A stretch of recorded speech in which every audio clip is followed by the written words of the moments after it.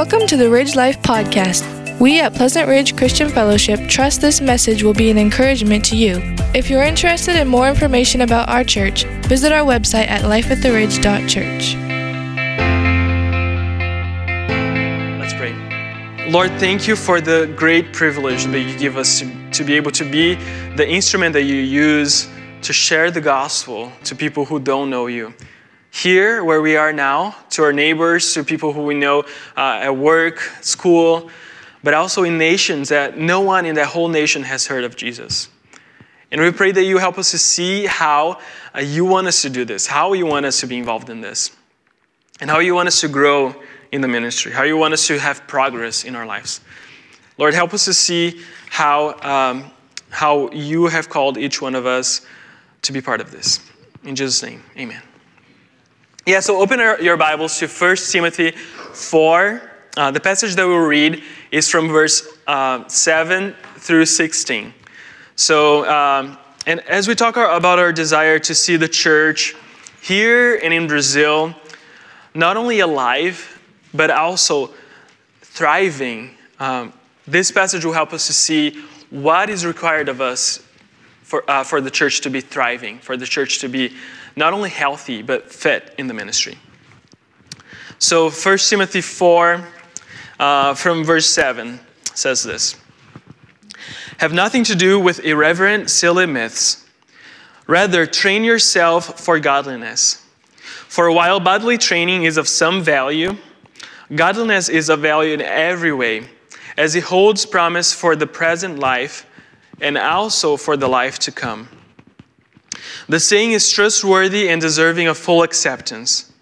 For to this end we toil and strive, because we have our hope set on the living God, who is the Savior of all people, especially of those who believe.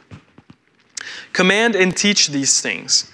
Let no one despise you for your youth, but set the believers an example, in speech, in conduct, in love, in faith, in purity. Until I come, devote yourselves to the public reading of Scripture, to exhortation, to teaching. Do not neglect the gift you have, which was given to you by prophecy, when the council of elders laid their hands on you.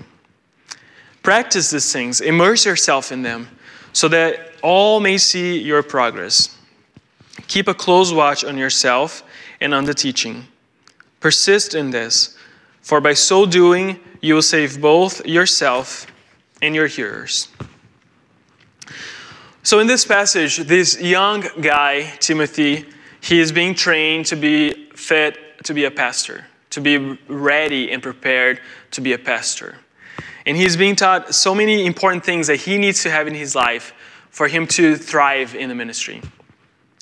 But these principles that he's being taught that he needs to apply into his ministry, these are principles that all of us can benefit from. These are principles that all of us need to have in our lives because we are all called to be involved in the ministry as well.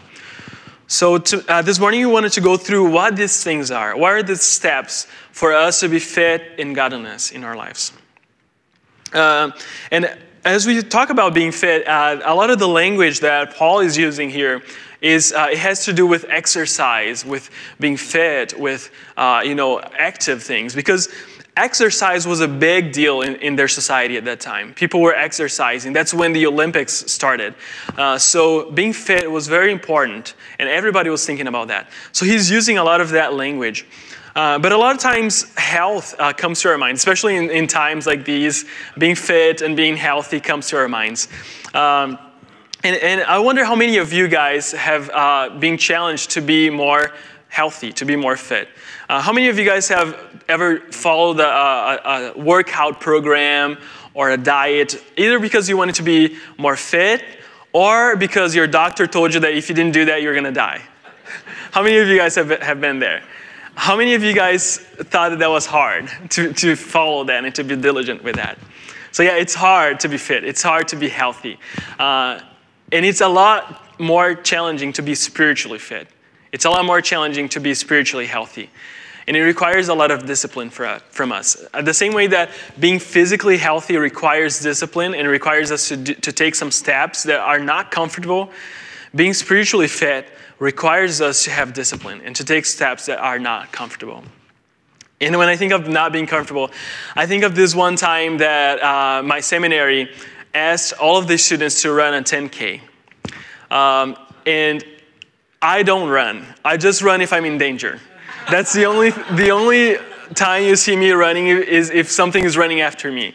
I never run, but they were telling us, you need to do this because we need to raise funds for the seminary and we want everybody to be involved. So I was like, okay, I'm going to do this. It's going to be fine. And I'm thinking, this is not going to be a problem. I was 25 years old at that time, and I was pretty healthy. I didn't have any issues. So I thought, it's going to be fine. I can run a 10K. It's going to be okay. So I get ready for it, and on the day of the 10K, I'm feeling great. I wake up in the morning, and I'm feeling like I'm going to do this, and it's going to be awesome. And I start running, and the first mile that I'm running, everything's great. I'm running faster than everybody else. I'm going to get this. I'm going to get there before everybody gets there. And then by the second mile, things start to get a little harder, and a little harder. And by the 5K point, I am dying. I cannot even keep going anymore. I'm sweating. My legs are burning. I cannot even feel my feet anymore. And it's just terrible. I'm shaking. And then I struggle. And I finally get closer and closer to the end. And then I see these little kids passing me, this mom carrying her baby passing me. But finally, I make it to the end line. And I get there, to the finish line. And I made it. So that's it. I made it to the end. But after that, the whole week was a challenge. Even getting to the car was hard, and I was sore for at least a month after that. So it was pretty hard. It was pretty tough. I made it to the end line, to the finish line, but I never did it again. So and if you invite me to go to a 10K, I will go to watch you run, but I'll probably not join you. But anyway, it was really challenging. And why do you think it was so challenging for me to do that? Why do you think it was so hard? I think the reason was that I didn't prepare. I didn't run. I didn't do anything to prepare for that. I just thought that I could just face that race and I would do great. And even though I finished the race, it could have been so much better. It could have been so much more enjoyable. It could have been so much more useful. And I wouldn't be as sore after it. So this morning, that's what I want to call you to do. I want to call you to be spiritually fit. I want to call you to be prepared for the race. We are all running a race, this race of life that the Lord calls us to run. And some of us may be more prepared than others. Some of us may be more fit for the race than others. But I want to call you guys to see how the Lord is giving us things for us to be more prepared for this race. For us to not only be healthy and not only make it to the end, but to be thriving throughout the whole race. A lot of times we are not fit spiritually because we believe lies, because we believe things that are not true. We believe that we can run this race without any discipline, without reading our Bibles, without making time for prayer, without godliness in our lives. And that's just silly. That doesn't make any sense. And verse 7 in this passage says that, it says, have nothing to do with irreverent, silly myths. Rather, train yourself for godliness. So we shouldn't believe those things. We shouldn't believe these myths that tell us that if we don't have any discipline in our lives, we can still run the race well. Because that's not true. But we should train ourselves. We should invest. We should have discipline to train ourselves for godliness. And as we talk about godliness so much, what is this word? What does godliness mean? Godliness in the Bible, it means to please God with our actions. It means that we are doing everything we can to please God. That our goal in life is not to please ourselves, it's not to please others, but it's to please God first and foremost. And everything that we do is around that. So as we talk about godliness, that's what it is. Living a life of godliness is to live a life that pleases God in every little thing that we do. And then verse 8 says, while bodily training is of some value, and I wish I knew this before I ran my 10K, godliness is of value in every way. And like I didn't take my physical training seriously before that 10K, a lot of times we don't take our spiritual training very seriously. We think that we can just wing it. And we fail to see that if we invest in godliness, that if we train ourselves for godliness, that is something that will give us benefits in many things in our lives, in every area of our lives. If you are a godly man who is disciplined and who is investing in godliness, that has benefits for your life as a husband. And that has benefits in your life as a father, as a worker, as a neighbor. People around you will benefit from that. If you're a godly teenager, that has benefits in your life in the way that you honor your parents, in the way that you interact with your siblings, in the way that you go to school and people see Christ in you. And if you're pursuing godliness as a woman, that has benefits for you because you become a friend that other women can trust. You become someone who is a reference for people. Verse 8 says that it holds promise for this present life, but also for the life to come. And then verse 9, this saying is trustworthy and deserving of full acceptance. Godliness is something that bears fruit for this life as we live as godly men, godly teenagers, godly women, but also it holds promise for eternity. How many things have you done this week that have eternal value? Just think about everything that you did this week. How much time you spend doing things that you know hold eternal value? And how many times did you spend doing things that didn't have any purpose? How many times did you spend watching TV for no purpose? Or on social media for no purpose? Or just having me time for no real purpose? And how much time did you spend serving your church and your family, reaching out to your neighbors, to the people around you, praying, spending time in the Word, things that you know hold eternal value? Eternity is the end that we need to strive for. And everything that we do, we need to think about this. Does this hold eternal value? And it may seem, and even watching TV may hold eternal value. If you're doing that with your family and you're talking about what you're watching and you're having a fruitful time with them. But how can you do things that truly hold eternal value in your life? How can you change from doing things that have no purpose to invest in your time towards eternity? And that's something that we all need to do. We all need to think about this. And strive for eternity. And that's what verse 10 says. For this end we toil and strive. So when we think about these words, toil and strive, a lot of times this sounds like legalism. This sounds like, doing things because you just have to do them. But there's a huge difference between legalism and this that Paul is telling us to do.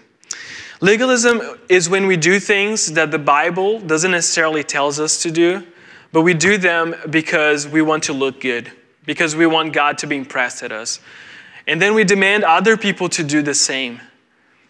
That's what legalism looks like, and it's exhausting, it's tiring. But training for godliness and having discipline in our godliness is when we obey God because we love Him, because that's what we want to do. And we want to be useful for Him. We want God to use us, and we know that that requires discipline. We know that that takes discipline for us to be able to do that. And when we think of that, it makes me think of athletes. Athletes, when they're training for a medal, when they have a goal, they have discipline because that's what they want to do. They want that medal. They know their goal. They know their objective, and they train for that. And they know that if they just ate a burger here and there, that wouldn't be a problem for them. But each one of those burgers, we put them behind a little bit. We put them behind someone else.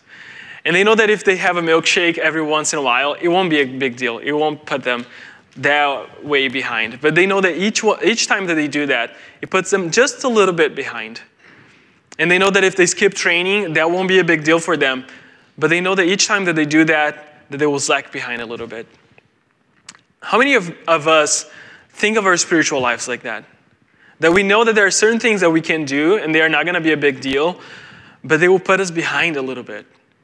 A lot of times that looks like, skipping church on a Sunday morning that when we know that we could be there, and nothing is keeping us from that. In these times, there's a lot of things that can prevent us from coming, but oftentimes there's nothing really preventing us from coming to church on a Sunday morning or talking to someone about the gospel. There's so many things that we know that will push us forward, and we just don't do it. Just don't do those things. A lot of times, we know that watching that TV show that's not really appropriate is not going to be a big deal for us, but it pushes behind just a little bit. And if we keep that pattern of staying behind and staying behind, when we look back, we'll see that we are slacking a lot. So having that discipline will help us to move forward and to be fit for godliness in our lives. So think about it. What is your Big Mac? What is your milkshake? What is that thing that keeps you behind? That it's not a big deal, it's not going to destroy you, but it can create a pattern of laziness in your spiritual life. So my concern is that in order to avoid legalism in our lives, we become lazy and weak Christians that are not fit to run the race of life. So in verse 10, he says, we strive because we have our hope set on the living God, who is the Savior of all people, especially of those who believe. The truth is that our hope is in the Lord. Our hope for us to live a fit life, a fit spiritual life, is in what the Lord can provide us with. There is nothing in ourselves that can really please God. But God is fully pleased in Christ. And when we are in Christ, He looks at us and He's truly pleased with us because we are in Christ. So if you've been trying to please God, if you've been trying to please people by your own merits, that doesn't work. It will just make you exhausted. What we all need to do is to repent, to trust that what Jesus did for us at the cross is enough for God to be pleased with us, and to trust in Him and to give our lives to Him. And when we do that, God is pleased with us because we are in Christ. And then we are able to live a life that pleases God. Only when we trust in Christ. Only when we are safe in Him. So if that's something that you haven't done yet, this is the first thing you need to do. Trust Christ. Trust that what He did at the cross is enough to save you. And trust Him as your Savior, your Lord, and your greatest treasure. This passage tells us that God gives common grace to everyone. That's what He means when He says He's the Savior of all people. He gives common grace to everyone, but He gives special grace, special love, and special care to His children. And He gives us here in this passage 5 things that we can do to be fit in godliness, to be prepared for the race of life. So now we're going to go through what these 5 steps are for us to be fit in godliness. So the first step comes from verse 11. Verse 11 says, command and teach these things. And then verse 12, let no one despise you for your youth, but set the believers an example in speech, in conduct, in love, in faith, in purity. So the first step is to cultivate a godly character. Cultivate a godly character. We need to be an example to everyone around us. Each one of you here, you need to be an example to the people around you. And a lot of times we can come up with excuses for that. A lot of times we can say, I am too young to be an example. I don't have anything to show for to be an example to people. Or I am too old to be an example. Or I am too busy. We can come up with so many things. But the truth is that for us who have been saved by Christ, who have the Holy Spirit living in us, that we don't have any excuses not to be an example, not to set an example in our character, in our speech, in the way that we speak to people, by not being sarcastic, by not gossiping, by speaking the truth and not speaking in anger, being an example in our conduct, by working hard in every opportunity that we have, by being a godly parent, being someone that people can look at and see Christ clearly in us, in our love, in the way that we give out of our time, out of our resources to people, in the way that we serve. in our faith, in the way that we trust God in everything. And it's in times like this that our faith is really tested. How much do we trust God? How much do we live in fear? So we need to set an example, even in these times, an example in our faith, in the way that we trust God. In purity, by keeping yourself pure and faithful to your spouse and to your God. We are all called to be an example, and we don't have any excuses. If you are thinking of excuses that you have now, that may actually be an opportunity for you to be an example in that specific area. We don't have any excuses. Every believer needs to be an example. And for us to be an example, we need to take the second step here. We need to elevate the scriptures in our lives and in our ministry. Elevate the scriptures in your life and in your ministry. On verse 13, he says, devote yourself to the public reading of scripture, to exhortation, and to teaching. And when we think about us elevating the scriptures in our lives and also in our ministry, this makes me think of this one time that Bree and I were hiking. We were hiking with a group, and we had a tour guide going with us. And the tour guide, he was always telling us, make sure you're drinking water. Make sure you're drinking water. He kept reminding us of that. And I asked him, why do you keep telling us to drink water every second? So he told us this story that he was guiding this other group, and he was telling people to drink water. He wouldn't forget to tell people to drink water. But one thing that he forgot to do is to make sure that he was drinking water. So he was going up the mountain, and he forgot to drink water, and then the tour guide passes out. He passed out of dehydration. And then the other people didn't know what to do. So the guy that's in charge, the guy that's supposed to keep everybody going, he passes out and he is gone. And eventually he got better and he was able to keep going. But a lot of times we do that as we want to elevate the scriptures and teach people around us. We try to do our best to teach the Bible to our kids, to other people that we know, in Sunday school and things like that.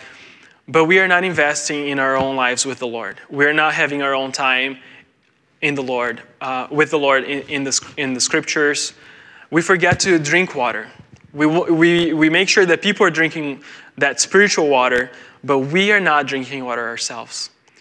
So it's so important for us that we make sure that we spend time with the Lord in His Word, in prayer, as much as we can, so that we will be able to serve other people as well. But if we don't drink from that water, we won't be able to give water to others. So we need to make sure that we're doing that, spending time with the Lord often, daily, as much as we can, and also serving others. And how can we do that? How can we serve others? How can we teach God's word to others? There's so many ways we can do that. For some of you, it may look like teaching a Sunday school class or teaching a kids class or something like that. But also sitting across the table from a friend of yours who is having marriage problems and just giving wisdom from Scripture to that person. So look for opportunities to do that. Look for opportunities to share that water with people around you, but also make sure you're drinking from it. And then we can take this other step as well, to exercise our gifts for the good of others. To exercise our gifts for the good of others. That comes from verse 14. It says this, do not neglect the gift you have. And a lot of times we do that. And when I think of neglecting the gifts that we have, I think of this time when Bree asked me to make a shelf for her to put her coffee gear. How many of you guys like coffee? How many of you guys enjoy having your hot coffee in the morning? It's really great. Bree loves it. She's a coffee girl. She loves coffee. So she has her espresso maker and all that stuff. But it was sitting on the counter, so it didn't really look good there. It was kind of like in the way for her to do things. So she asked me to make a shelf for her to put her coffee. So I got the wood and I got all the supplies to make that shelf. However, I don't really do a lot of woodwork. It's not something that I usually do. So I look up on the internet how to do this, and I have some tools at home. So I think it's gonna go well. Again, let's see how this goes. So I put everything there, and I have to cut the wood. And the only thing that I could find in our toolbox was a handsaw. So I start cutting the wood with a handsaw. And I'm thinking, okay, this is going to take me, a couple of hours to do this. On the website, it said that it's going to take 2 hours to do this. And I'm cutting things on the handsaw, and 2 hours are gone, and I'm still cutting wood. And cutting wood with a handsaw takes a lot of time. It's really hard. So I spent the whole day doing that, just cutting the wood. I didn't even assemble things yet. I was just cutting wood. And I finally do it. I finally assemble everything, and everything is good. And I make the shelf. It's kind of rough in the edges, but it works, and it's there. And I think she likes it. You like it, right? Okay. So the shelf is there, and then I'm cleaning up my stuff, and I'm starting to put the tools back in the toolbox. And when I look in that big toolbox, guess what was in the bottom of the toolbox? An electric saw. That would have made everything a lot better. But how many times do we do that in our ministry as well? How many times we forget to rely on the Holy Spirit, to rely on the gifts that He's given us, and we try to do everything by ourselves. We try to put our efforts there, but we are not using the gifts that the Holy Spirit is giving us. And guys, the Holy Spirit is giving us gifts. All of us, all believers, we receive gifts from the Holy Spirit to be used in the ministry. So look around. What are the needs in the ministry? What are the needs in the kids' ministries, in the youth ministries? What are the needs in this congregation? And how can you use your gifts that you already have to serve in that ministry? What are the needs in your community? And how can you use the gifts that you already have, that the Holy Spirit has already given you to serve? And also look around the world. What are the needs? We just talked about how there are hundreds of nations that haven't heard the gospel. How can you use your gifts, your resources, to be involved in that? We all have given a lot, and we need to be faithful with that. We need to use that for the benefit of others. How will you do that? So we use our gifts so that we can do the next step, to immerse ourselves in the ministry. And this step comes from verse 15. Practice these things. Immerse yourself in them. Why? So that all may see your progress. A lot of times we just want to tiptoe in the water of the ministry. And we don't want to jump in the water. We don't want to swim in the water. We just want to do it as far as it's comfortable. But we don't really want to get wet in that water of the ministry. But you can tell the difference between someone who's just tiptoeing in the water and someone who is really involved. You can tell the difference between someone who never jumps in a pool, who just tiptoes in the water of that pool, and a professional swimmer. You can look at them and see the difference. And you can also tell the difference between people who do not want to get too involved in ministry, who do not want to get too involved in other people's lives, and other people who are really jumping in and getting involved. And that's what we're called to do. We are called to immerse ourselves in these things. We're called to immerse ourselves in the ministry. And when we do that, when we truly immerse ourselves, when it's not, we go beyond the comfortable, that's when people start to see progress in our lives. That's something that we are all supposed to have in our lives. You are supposed to look at a Christian and see progress. You're supposed to look at your pastors and see progress in their lives. But also, your pastors are supposed to look at your lives and see progress in your lives as well. And progress comes when we get our hands dirty. Progress comes when we do these things, when we cultivate a godly character, when we elevate the scriptures in our own lives and in the lives of others, when we exercise the gifts that God has given us for the good of others. And when we immerse ourselves in a ministry, when we get our hands dirty and we get involved in things. And then we come to the last step that we need to take to be fit in godliness. Watch yourself. Verse 16 says, keep a close watch on yourself and on the teaching. Keep a close watch on your character and in your doctrine, on the things that you do and the things that you say. A lot of times, we are really good in our doctrine. We know our Bibles really well, but we don't show that with our actions. But they are both very important. Most people who are disqualified from serving in ministry, they are not disqualified because of their doctrine, but a lot of times they're disqualified because of their character. So we need to make sure that we're taking care of both. And if our doctrine fails, our character will start to fail as well. So invest in having a very solid doctrine, but also a character that is above reproach. And we need to keep a close watch on both. Persist in this, he continues to say that in verse 16, persist in this, for by so doing you will save both yourself and your hearers. So he is not saying that we have the power to save other people by our actions, but he's saying that if we are lazy in our spiritual walk, if we have no progress in our lives, if we have no growth in our lives, that will affect not only us, but also the people around us, the people who we are called to serve. That will affect them as well. But if we train ourselves for godliness, if we have progress, if we have growth in our lives, that will have benefits for us, but also for the people who we serve. This is something that goes way beyond ourselves, that affects everyone around us. So the key to godliness in our lives, the key to progress and to growth in our Christian life is in doing these things, is in cultivating a godly character, in elevating the scriptures in your life and in your ministry, in exercising the gifts that the Lord has given us for the good of others, in immersing ourselves in the ministry, and in watching ourselves, in remaining faithful. My hope for you this morning is that you will not be like me when I was doing that 10K.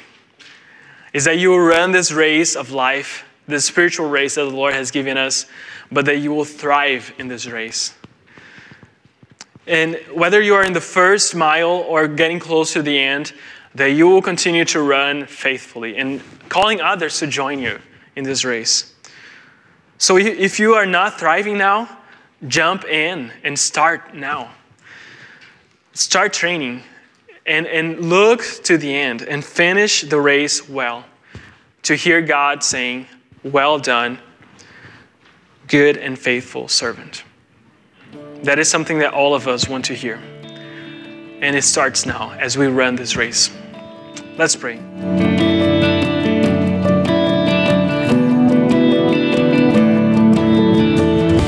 If you're interested in more information about our church or knowing the peace that Jesus gives, visit our website at lifeattheridge.church.